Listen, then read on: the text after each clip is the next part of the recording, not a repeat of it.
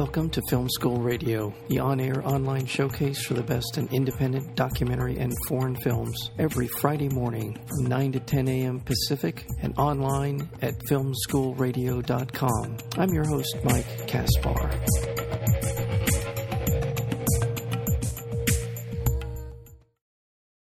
Cannabis has been off-limits to doctors and researchers in the U.S. for the past 80 years, but recently scientists have discovered its anti-cancer properties.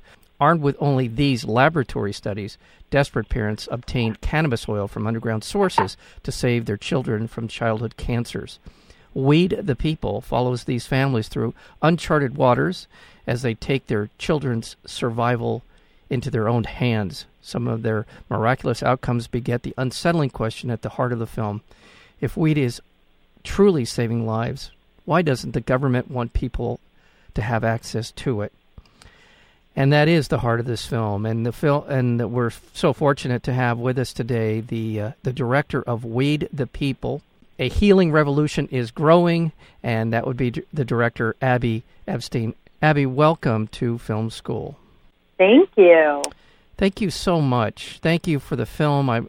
This is something that I felt for in my own sort of worldview for such a long time. It's such a travesty and such a miscarriage of science and justice and all of it. And I'm so glad that you've done this documentary. You've done it in such a caring and endearing and heartfelt way that I don't know anyone who would watch this film and not be moved by it. I hope to God I never meet them if they're not. Tell me a little bit about how you got into the subject of cannabis as an anti-cancer therapy.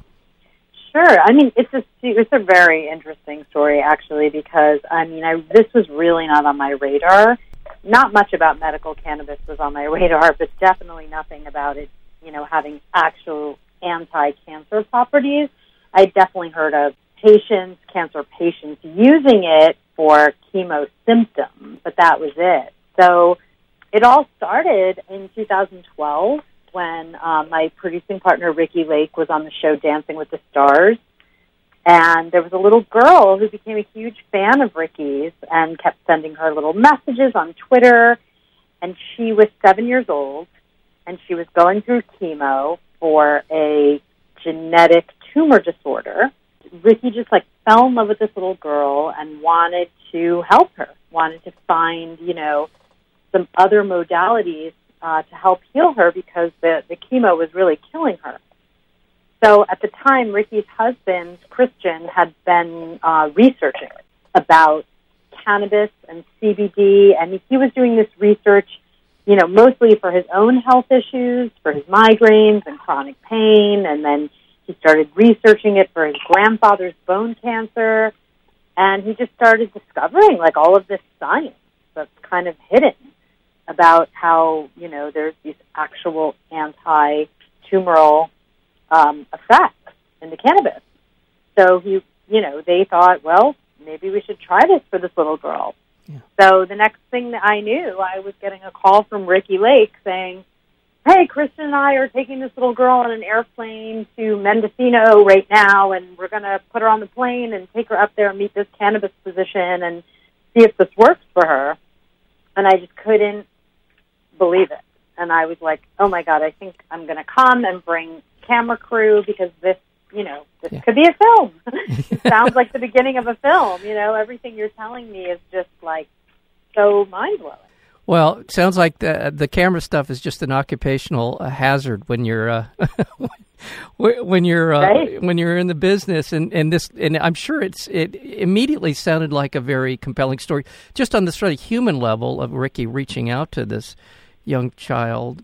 Was that young woman, that young girl, is she in the film? She isn't. So she ended up not being in the film just because her mother just. They just decided it was too much for them, Mm-hmm. It's a lot to sign up for, a federally illegal substance, and I just think, it can be dangerous. I mean, people have lost their children, have lost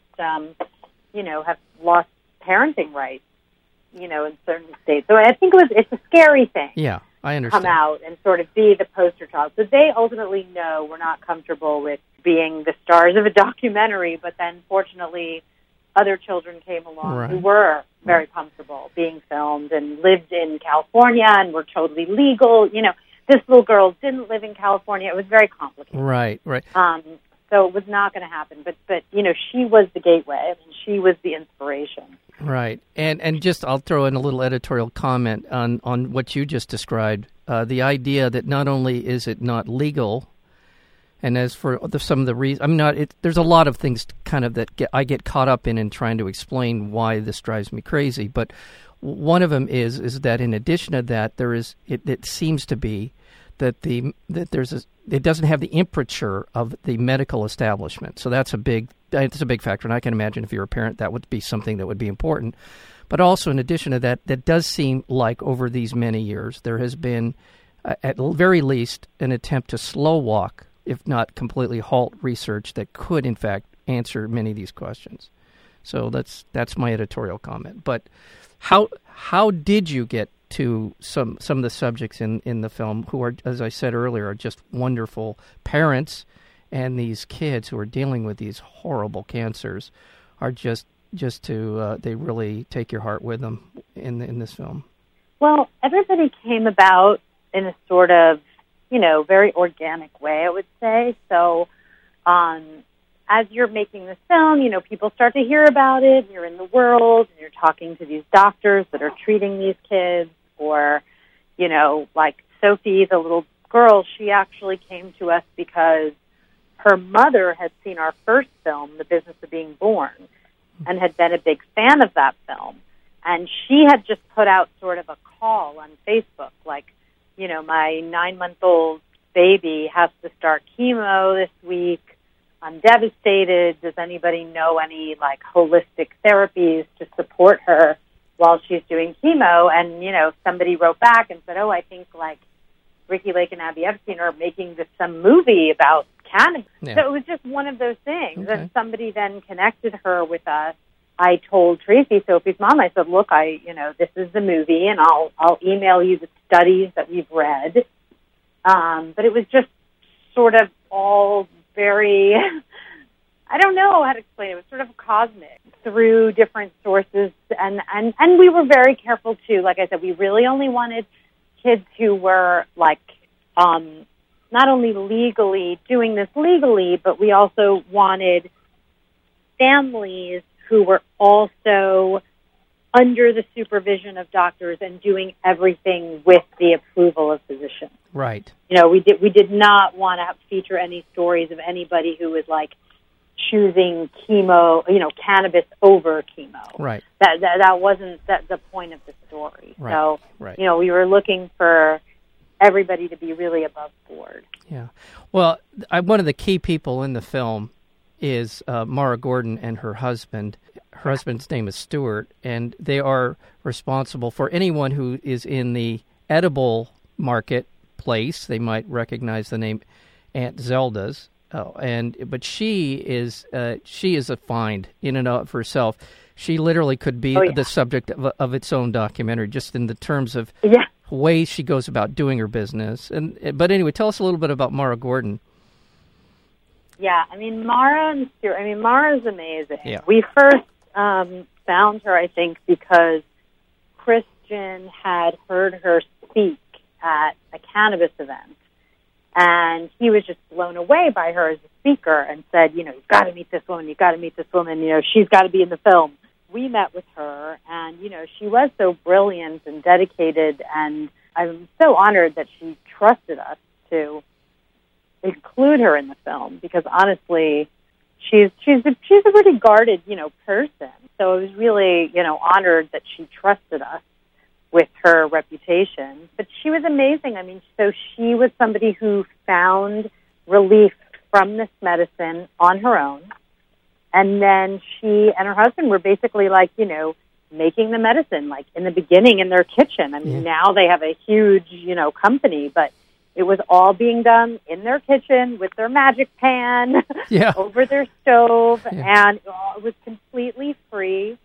They were just charging people, like, the cost of the actual cannabis and then making all this oil for them. You know, she was, I think, really just couldn't believe how it had helped her and really just wanted to share that with other people. Yeah.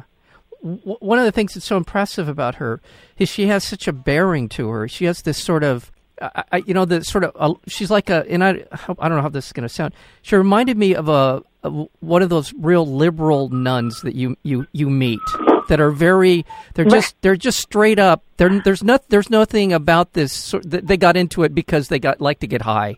They got into it because they did their research. They did. I mean, you know what I mean? She just seemed like someone who was all business, and she was in this to try and figure out how she could take her research further, hand it off to someone who really, all of it was just she gave off such a great vibe. I just fell in love with her. I just thought she is just the kind of person to put in a documentary like this. It really worked out beautifully. And Stuart too. Stuart just looked like they just looked like such a cool couple. But anyway, so they're in the film a lot. So you've got these subjects, and each one of the stories has its own arc and its own outcomes in the film that we see that are heartening and also not so much. But I'm glad you have the spectrum of these kinds of the stories of these people. It really helps the film a lot. Me too. We were very, very, very lucky to find them. Yeah. I want to remind our listeners that we're speaking with Abby Epstein. She's the director of the film Weed the People. It's coming out this Friday, October 26th here in Los Angeles. You can find out more about the film at the website, weedthepeoplemovie.com. Check it out. And are you in town for any Q&As for this film?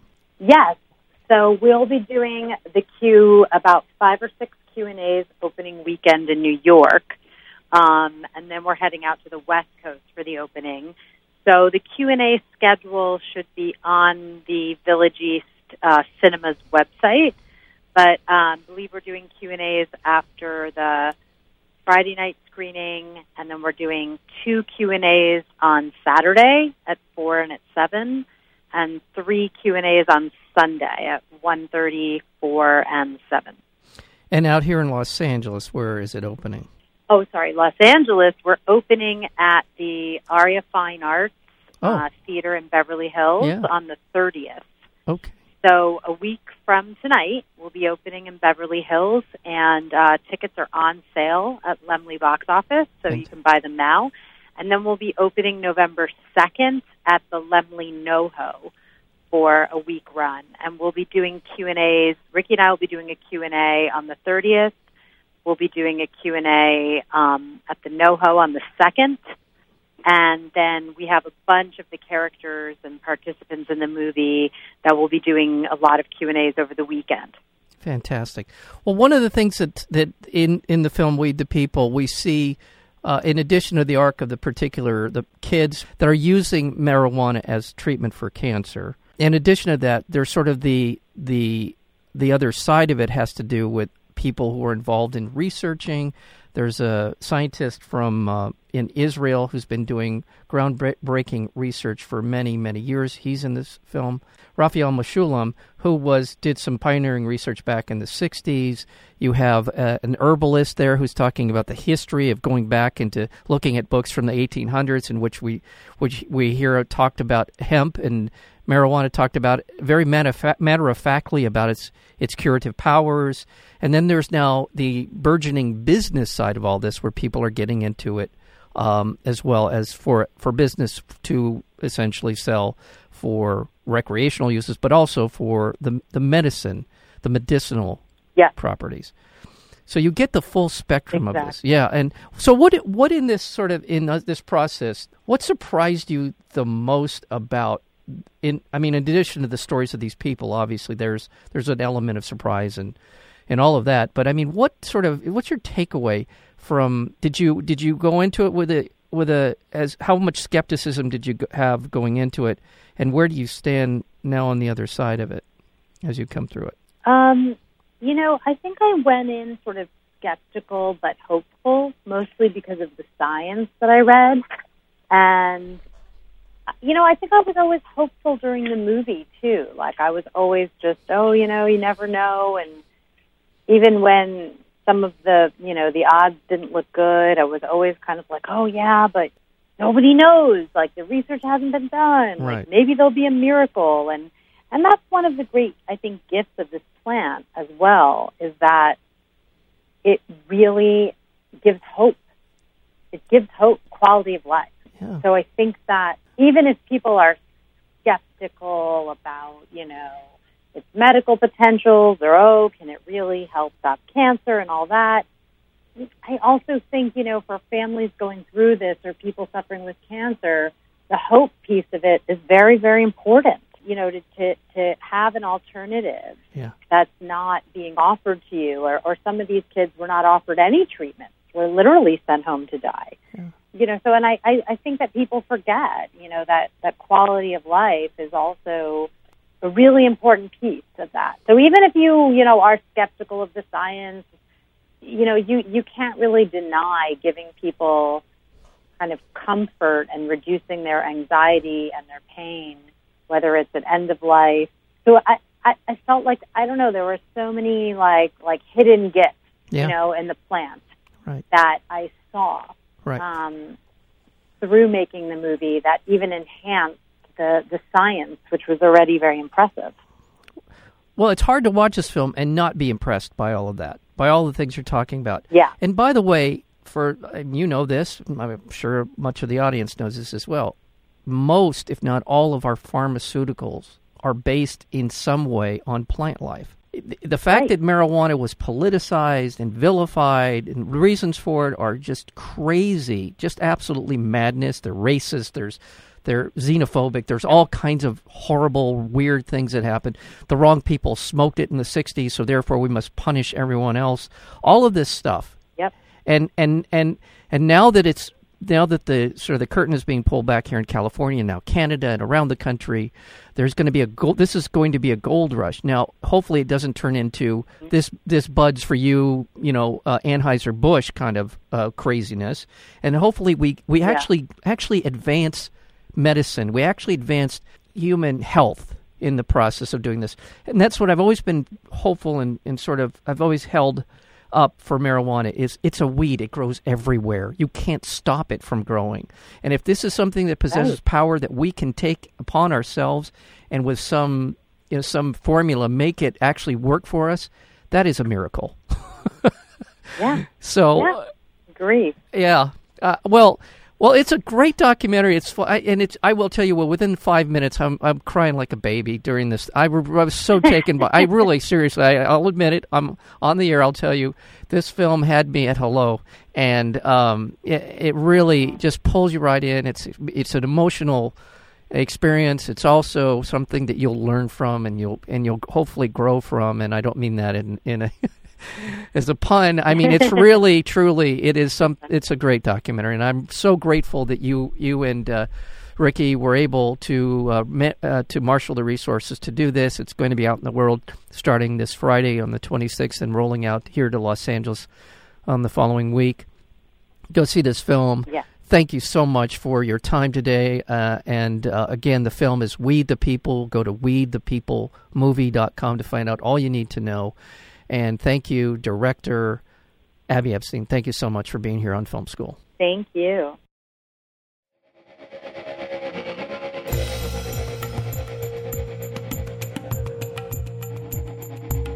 You've been listening to Film School Radio, the on-air online showcase for the best in independent documentary and foreign films. You can find out more about the program at filmschoolradio.com. I'm your host, Mike Kaspar. Thank you for tuning in, and we'll see you next week with another edition of Film School Radio.